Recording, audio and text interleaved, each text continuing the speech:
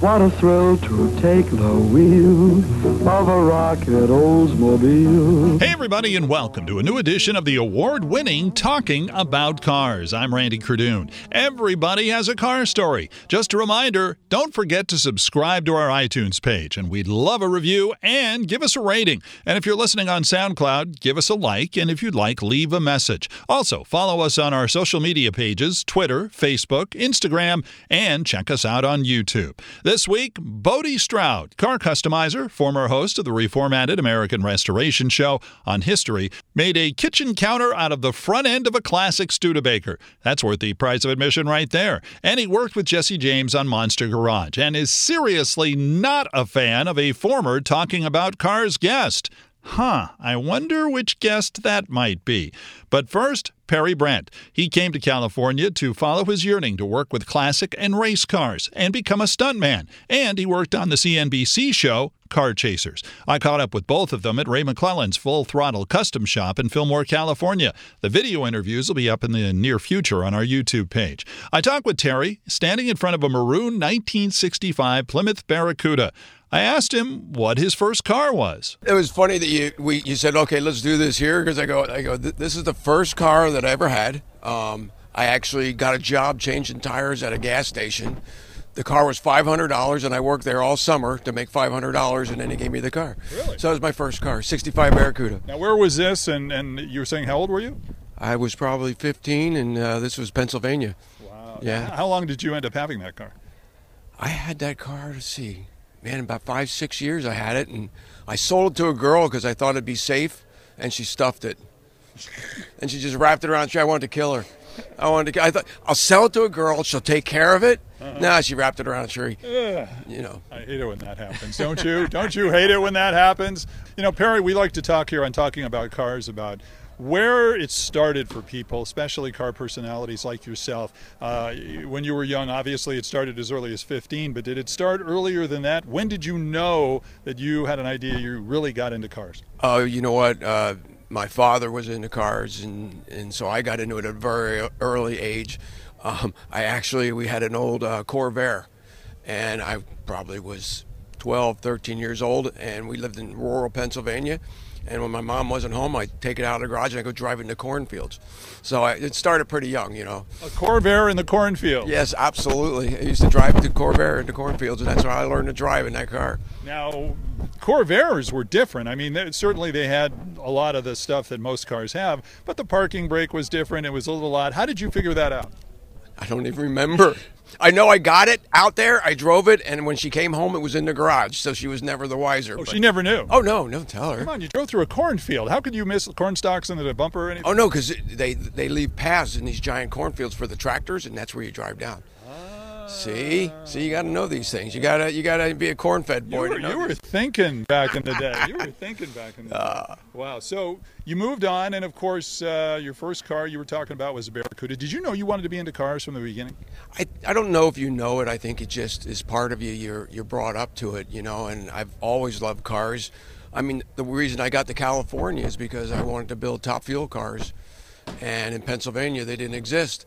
So I literally went to all the drag strips, Englishtown, you know, and all of them, and asking people if I could work on their cars. Finally, I got a couple jobs, and I moved to California and built Top Fuels and Funnies for many years. Talk about who you were doing that for. The main guy I did was Dennis Giesler. He used to own a alter called the Instant T, which was a very famous alter in its day. And then he moved to Funnies. But believe it or not, the first guy that ever gave me a job was Don Garlitz. Now, how great was that, considering Don had a big name at that time? I was 18 years old, standing on this side of the ropes, watching him work on the car. And he goes, "Hey, kid, you want a job?" And I was like, "You talking to me?" And, you know, and he pulled me over the ropes, because back then it was just the time, just before they were putting reversers in the Top Fuel cars. So he wanted me because I was a big guy, because I had to push the car back from half track after he did the burnout. So I changed tires, changed oil, but my first guy I ever worked for was Don Garlitz. I'll never forget that. I don't know, do you get a business card for that? I don't think so. It's just bragging rights. Hey, I work for Don Garlitz. Well, how do you know you work for Don Garlitz? Well, here's my business. No, I don't have one of those. Come down to the Speedway and see. Yeah, but the funny thing is after the weekend was over, you know, I'm thinking, I'm in, right? And I go, so where are we going next? And he goes, well, we're leaving and you're going home. So he kicked me to the curb. But then I got the fever, and that was it. And then I just started chasing it down. And so that's how I ended up in California, was doing that. That's a great story. So you moved on and you did a bunch of different things. Tell me, where did you go from there, and how did you pursue really your goal of working in the car industry? Oh, you know what? I've got an automotive engineering degree, in cars, and that's how I got into fuel racing, because it's all science. And from there, I got into cars and doing stunts. Went to the movie industry, 35 years in the movie industry, stunts. And then Talk about some of the movies you've been involved in. Oh, I'm going to date myself. I don't know. Let's see. Terminator 2, Hook, Air Force One. The list is pretty long. Did you know what to expect when you got into the stunt business? Oh yeah, I think again, just like cars, it's in your blood, And I was very fortunate. A man took me in and took me basically off the streets and started teaching me the business. He turned out to be John Wayne's stunt double. So that got me into business, and did that, and then I went into producing, and making films and producing television. And I'm still into cars. Talk about Car Chasers. You worked with Jeff Allen, and tell me how that came about. Jeff and I did that show. That was a lot of fun. It also was very challenging finding the cars and doing it. Jeff's a master at that. I'm kind of the nuts and bolts guy. I like designing. I like the art of it. Jeff is the wheeler dealer, and he does it very well. You know what? I've been doing this a long time. I've done a lot of shows. I've done like 100 movies, and I gave you 3. That's all I can remember. What was the most memorable movie you did? Oh, gosh. I don't know. There's been so many great ones. But if someone just said to you, just come out with the best one that comes to your mind when I say stunt guy. Terminator 2 was a fantastic show to be a part of. What did you do on that? I did many things on that thing. Got killed many times as many different people. Most fun show was probably Waterworld. Jet skis in the ocean, in Hawaii for 7 months, playing cards, and just doing stunts out in the ocean. It was a great show to be on. What's in your garage right now? Right now I've got a 34 Tudor sedan. It's sitting right up here, actually. We drove it. It's got a 392 blown Hemi in it, about 750 horse. It's just a great car, great streeter. She runs great on the street. And I'm currently building a 34 truck that I'm putting a 40 Merc flathead blown in that. And she's great. I got her chopped down. She's this high, the whole truck.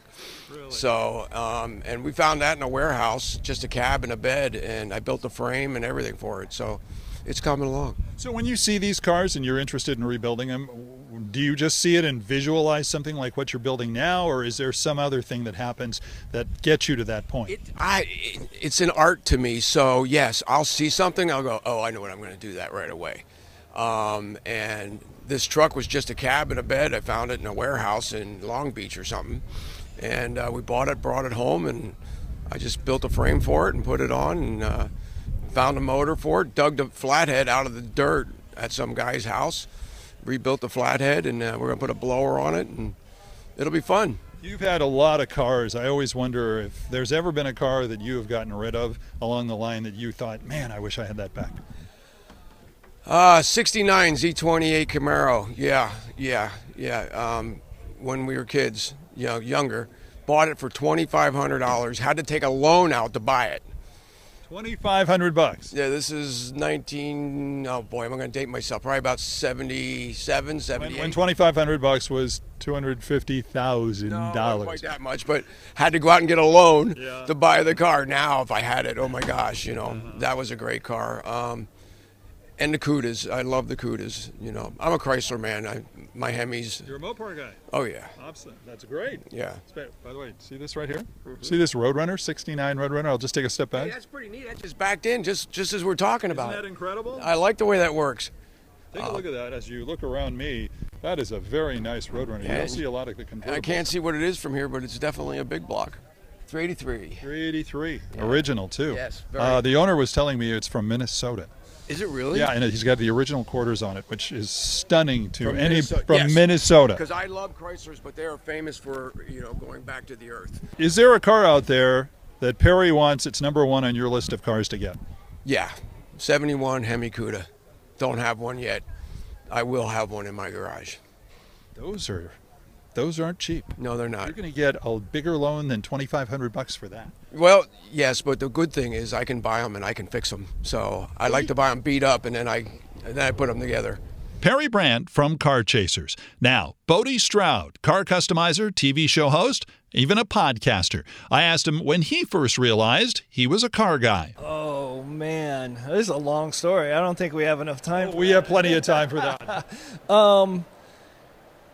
I don't know. I just think everyone's born with... I was just talking to a friend of mine about that today. I think, he's a really good film editor. He's done stuff for the last 40 years, really big name stuff. And it's like, I think he was born for that, and I think I was born for this. I don't know what it was. I tried other things, but everything kept leading me back to, working on a car. It was... when I was young, it was kind of out of necessity. I didn't have much money, so when I lost like a water pump in my car, I had to fix it. And then all of a sudden, I bought this crashed Toyota pickup that I've never really talked much about, but I think that's where I kind of started getting like, whoa, this is pretty easy. I had to, it rear-ended somebody, but this was the coolest truck in town. This guy named Dave West owned it, and he was the coolest dude. So it was for sale. It was cheap because he rear-ended someone. I took it home. I pulled off the whole front end, and I just started peeling it apart layer by layer, and I was like, this is it? This is all that's holding these together? And then I would see, well, man, why did they do this? When I was putting it back together, I would think every time I did that or worked on something new and got further and further into something, I was like, why did they do this? Why did they make it so hard to work on? Why didn't they do that? You know what I mean? Mm-hmm. And so I just started using my creativity and my imagination, and which I was really good at too. I was very artistic as a kid, so I had a very good eye for lines and making sure everything was nice and level and parallel and whatever. And I could see a picture of a car finish in my head of how I would want it. And so I just started following the picture in my head, and everybody dug it. Everyone was like, whoa, that thing's crazy. And you're going, oh, okay, all right, well, it was pretty easy for me. So, I ventured into other stuff. I went to Art Center at night for a year and never really took much of the car stuff there. It was more into the arts of drawing and people and other stuff like that. And so I quit that and just found myself back under a car. Did you really plan, though, to be involved in the car business? I mean, was there some other thing you wanted to do at one point, and then suddenly, because of the truck or whatever, found yourself in there? Did you envision yourself as something else? I never envisioned myself as being anything.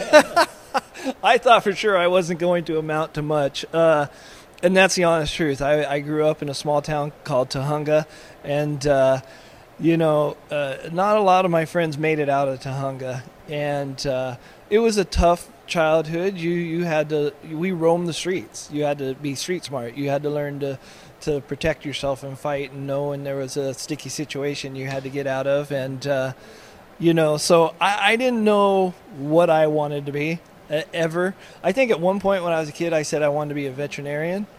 I liked animals. That went out the window. I don't know at what age. And, at 17, when I had my driver's license at 16, I left the house and I never went back. I just kept moving forward, and I always found myself working on a car. So, when I got married, a friend of mine offered a job as doing maintenance on big trucks. So for about, 12, 13, 14 years, I worked on big rig diesel stuff. And I was building flatbed trailers, tanker trucks, catwalks. I was doing hydraulic systems. I was doing pump systems. I was very good at it. I did that for a long time. I was very happy doing it. And unfortunately, we sold to a big corp firm in Chicago. And I got let go. I was part of the fat. And I always wanted to start my hot rod shop. And I thought, well, where am I going to make the money I need to make just being a diesel mechanic? Now that I have all my bills at my house and my big house I just built and everything else, I go, I'm just going to start my hot rod shop. So I followed my passion, and here I am. That's a great start. Now, was that truck your first car? That was my second car. Yeah. What was your first car? Oh, I probably shouldn't say what my first car was. Okay. Come on. It was a 1972 four-door Subaru. That's not bad. Well, nowadays, what a WRX. Bad. No, it was back really then, bad. it may have been a little bad. Back then, it was really bad. It was my grandpa's. He gave it to me. And you know what? As a kid, I didn't know any better, and I was on cloud nine. This thing ran, and all my friends could pile in the back. At the time, I did for years. I did a lot of freestyle and ramp riding and pool riding. I got into doing it almost professionally, well, semi-professional, and so it was cool. I had a bike rack on the back of my car, and I had a ramp that I made that fit into my bike rack, and we'd look for areas to jump in lakes and stuff like that. So that car was really fun. I'd jump on it. I would roll over it. It was a wreck. When I sold it to my sister, it was a wreck. Sorry, Becky. How many times do we have cars that we gave to our younger siblings? Yeah. Absolutely. That's a great story. So you went ahead and you moved on and you started doing your own shop. You started doing different things. Then you started getting into the media. You started doing things like, well, I guess what came first? Was it the car shows? The first show I ever did was Monster Garage with Jesse James. And he truly was an inspiration because we were a lot alike.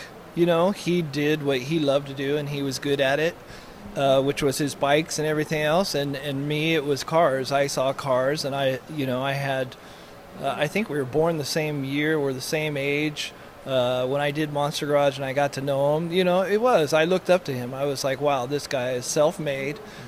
And I had brought a truck I was building on set of Monster Garage. And a lot of the guys there were like, why aren't you doing this? Because this thing should be on the cover of a magazine and this and that. Well, at the time, I was doing it for fun. I had no idea who Chip Foose was. Nobody in the hot rod world. I was strictly buying a magazine. I didn't care who built what. I didn't care what fancy car was on the cover. I was digging to see, okay, this is what I want to do. I want to fit this 15-inch wheel in the back, and how am I going to do it? What kind of suspension am I going to use? How do I make it ride better? How do I, you know what I mean? So that's just what I started doing. So Monster Garage, for those of you who may not know what it was, they would take all sorts of different cars and turn it into some sort of, and I'll use the word freakish, but there was all sorts of crazy stuff. I mean, I turned a '69 Rolls Royce into a portable toilet pumper. I put an actual vacuum system on this thing. I took out the air conditioner, the factory air. I put a pump. I used all the factory air switches. It had a clutch. We put the tank in. I plumbed it all, and it actually worked. And there's Johnny's Rolls Royce. Yeah, that's it. That's what it was. And then Jesse and I went around Rodeo Drive, and we cut off like a real toilet pumper. And I popped out of the back, and I pumped the toilet with it, and then we sped off. And but that was actually fun. And that's what led me to wanting to do. I looked at Jesse, and I was like, wow, this dude's having fun. I want to do that. I liked what I was doing at the time, and I probably would still be there, actually. But since I had another choice in life, I chose this, and I thought, well, I'm going to try it. Be in the social, the TV stuff, the media stuff, building the badass cars, a hot rod shop, the look, the feel, my own clothing, because I had my own ideas in my head, you know what I mean, that I wanted to do. The problem now that I see with reality TV is it's not reality anymore. And I'm having a hard time with it. When they ask you to reenact something or make up some scene and you hear, because you're on the inside, that other shops and other shows aren't even real people, you're kind of like, I won't share that. I won't go into that, You're like, wait a sec, I'm the real deal. I'm here busting my ass. You know what I mean? I'm actually building this stuff, thinking that that's what you were supposed to do in life, is if you say you did it, you should be building it. You know what I mean? Mm-hmm. And so, I've done some shows, and it wasn't the same as Monster Garage. It wasn't the same experience. It wasn't as fun. So what you're saying is that there are some shows that maybe look like they're building something, if I may imply, but they're not the ones that are necessarily building? You wouldn't want to name names? No, I don't want to name names. I just thought I'd give you the chance to expose on our podcast. I think everybody out there knows. I mean, if you look at the little thing on every reality show now, it bases them, it'll either say drama, comedy, reality. Most of all the TV shows, the car TV shows now, look at them, they all say comedy. And it's depressing because it's like, this isn't comedy to me. I mean, yeah. Which is more insulting to you, though, as a real car guy, is the show that throws in the comedy or starts doing these not off camera, but away from the car, infighting, that kind of thing behind the scenes. I hate that. Yeah. I think it's stupid. I think the networks right now are missing the picture big time. I don't know what they're thinking. Monster Garage worked because they were actually dudes, a team of experts making this thing work that never worked before. You know what I mean? And then you had the Orange County Chopper guys, love them or hate them. The part I love the most about watching the show is they did actually show them working, and they showed the mistakes they made, and that's what someone like me was watching it for. Not the corniness, not the fighting, but for some reason right now the networks think they have this recipe that it's the same recipe that they got to follow, and they're scared to step out of the box. When I do something, I want it to be original. I want it to be creative, you know what I mean? And that's why right now, this year, I kind of stepped away from all the TV stuff. I've had some offers, and I'm working on a little project of my own. If it works, it works. If it doesn't, I really don't care anymore. Because if at the end of the day, if I can't show somebody the reality of what I do, which has real drama, because we aren't just like, oh, everything works perfect and it just bolts together. No, I mean, we're losing, fingers. Look at that. Just kidding. And, no, the finger's really still there. The finger's there. Yeah. But we're bleeding and we're fighting, like me and my painter, we go at it 24/7, you know what I mean? It's a true act. And you sit there and you go, I don't know, to me at the end of the day, and it's funny because I hear people say, oh, did you watch Ass Monkey last night? Or, and that's right, I said Ass Monkey. Did you watch those guys? I'm like, why would I watch those guys? The one dude doesn't even know how to build a car. And why would I, it's not even funny to me. It's just like, I don't get it. I guess I don't get it. So I'm old school. So yeah. I have old school ways, and I was taught integrity, work ethic, work hard, do as you say as you do, be the real thing. Don't fake it. See, you know what television needs now? I think television needs stories like you are just giving us. I think stories that people don't necessarily hear everybody else. Wait a minute. I think they need talking about cars on TV. Yeah, hey. Whatever happened to the cars from Monster Garage? I mean, are they still around? I don't know. I followed mine for a little while, and it looked like some investment firm or some big corporation bought, what was it called? El Pesto or something. It stood for the toilet there in Spanish. Okay. And it's like it's a total candy apple flake, gold flake, gold leaf paint job. It's wild. I followed it around for a while because I always thought, well, that would be cool to own. You know what I mean?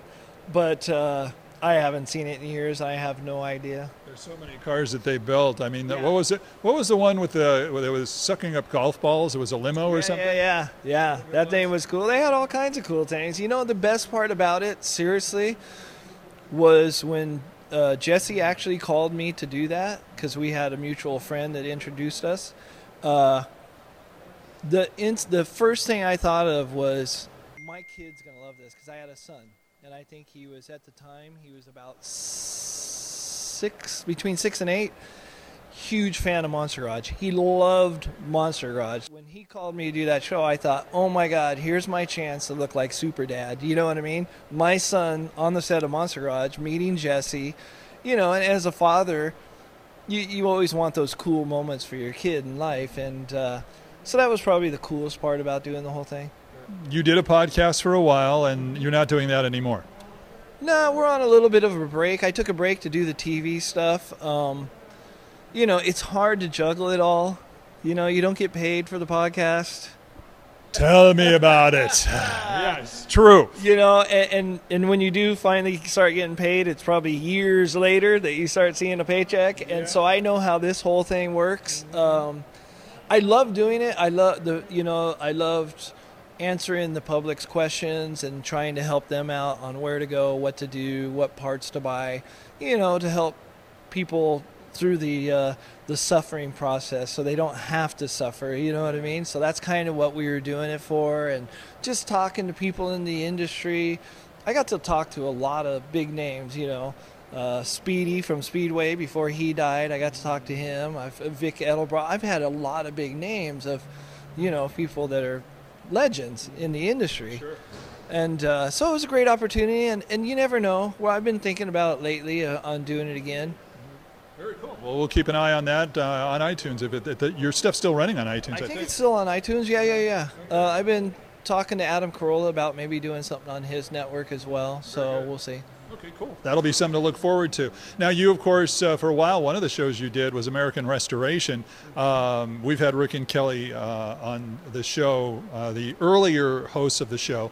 You guys took over with later. What was the transition like for you from doing cars to just about, you did all sorts of things aside from cars on a show like that.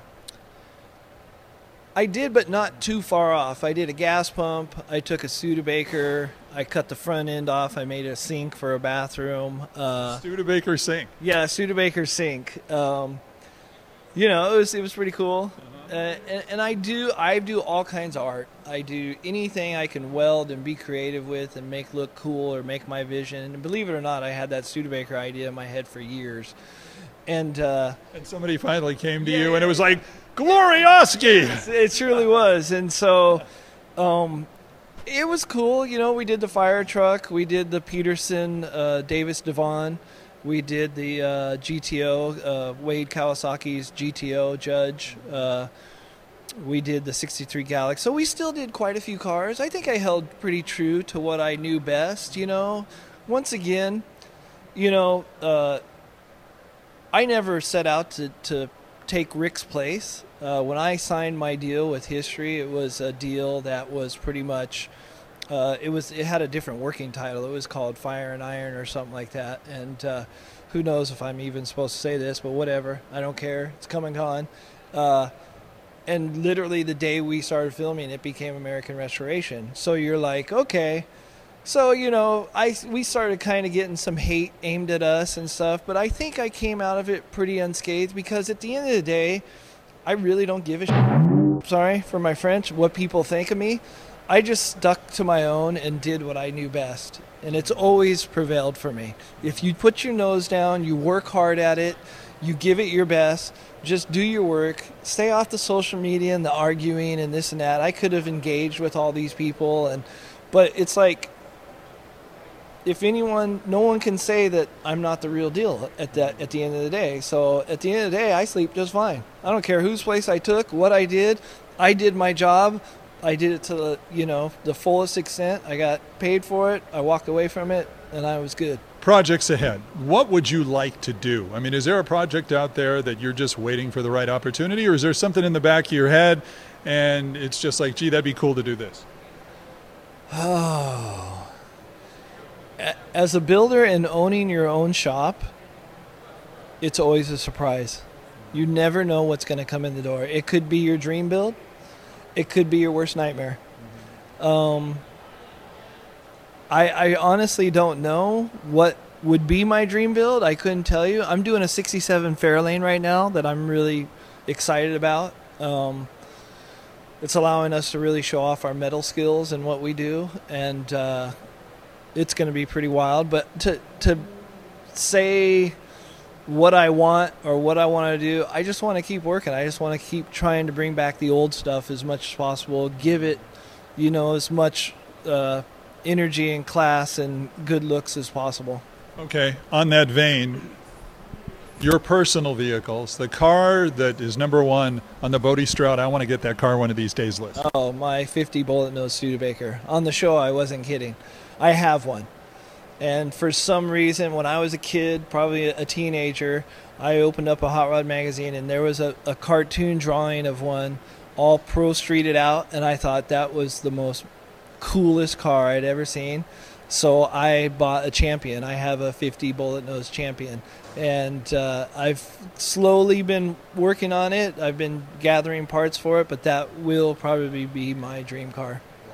Weird, I know. No. It's the ugliest car in the world, but I love it for some reason. And that's what Everybody Has a Car story is all about, because everybody has a car that really just turns them on one way or another. To each their own. Absolutely. Bodie, appreciate the time. Yeah. That was a lot of fun. Good luck to you. We look forward to seeing your stuff. And if people want to get a hold of you or follow your progress, where would they go? Oh, man, it's pretty easy. Just go to BodieStroud.com. That's BodieStroud.com. Or you can find me on Facebook, Twitter, Instagram. I'm on all that stuff. Hey, if you're listening on iTunes, number one, subscribe to us. That way it's free. You'll automatically get notified when a new show uploads. Then rate us. Write a review. We'd love the feedback. And if you're listening on SoundCloud, like us and follow us, and then tell your car pals and fellow club members about all the great guests and cool stories we have on all of our award-winning Talking About Cars podcasts. Also, check out our videos with our partners at Generation Auto on YouTube. Until next time, I'm Randy Cardoon. Join me as we have some fun talking about cars.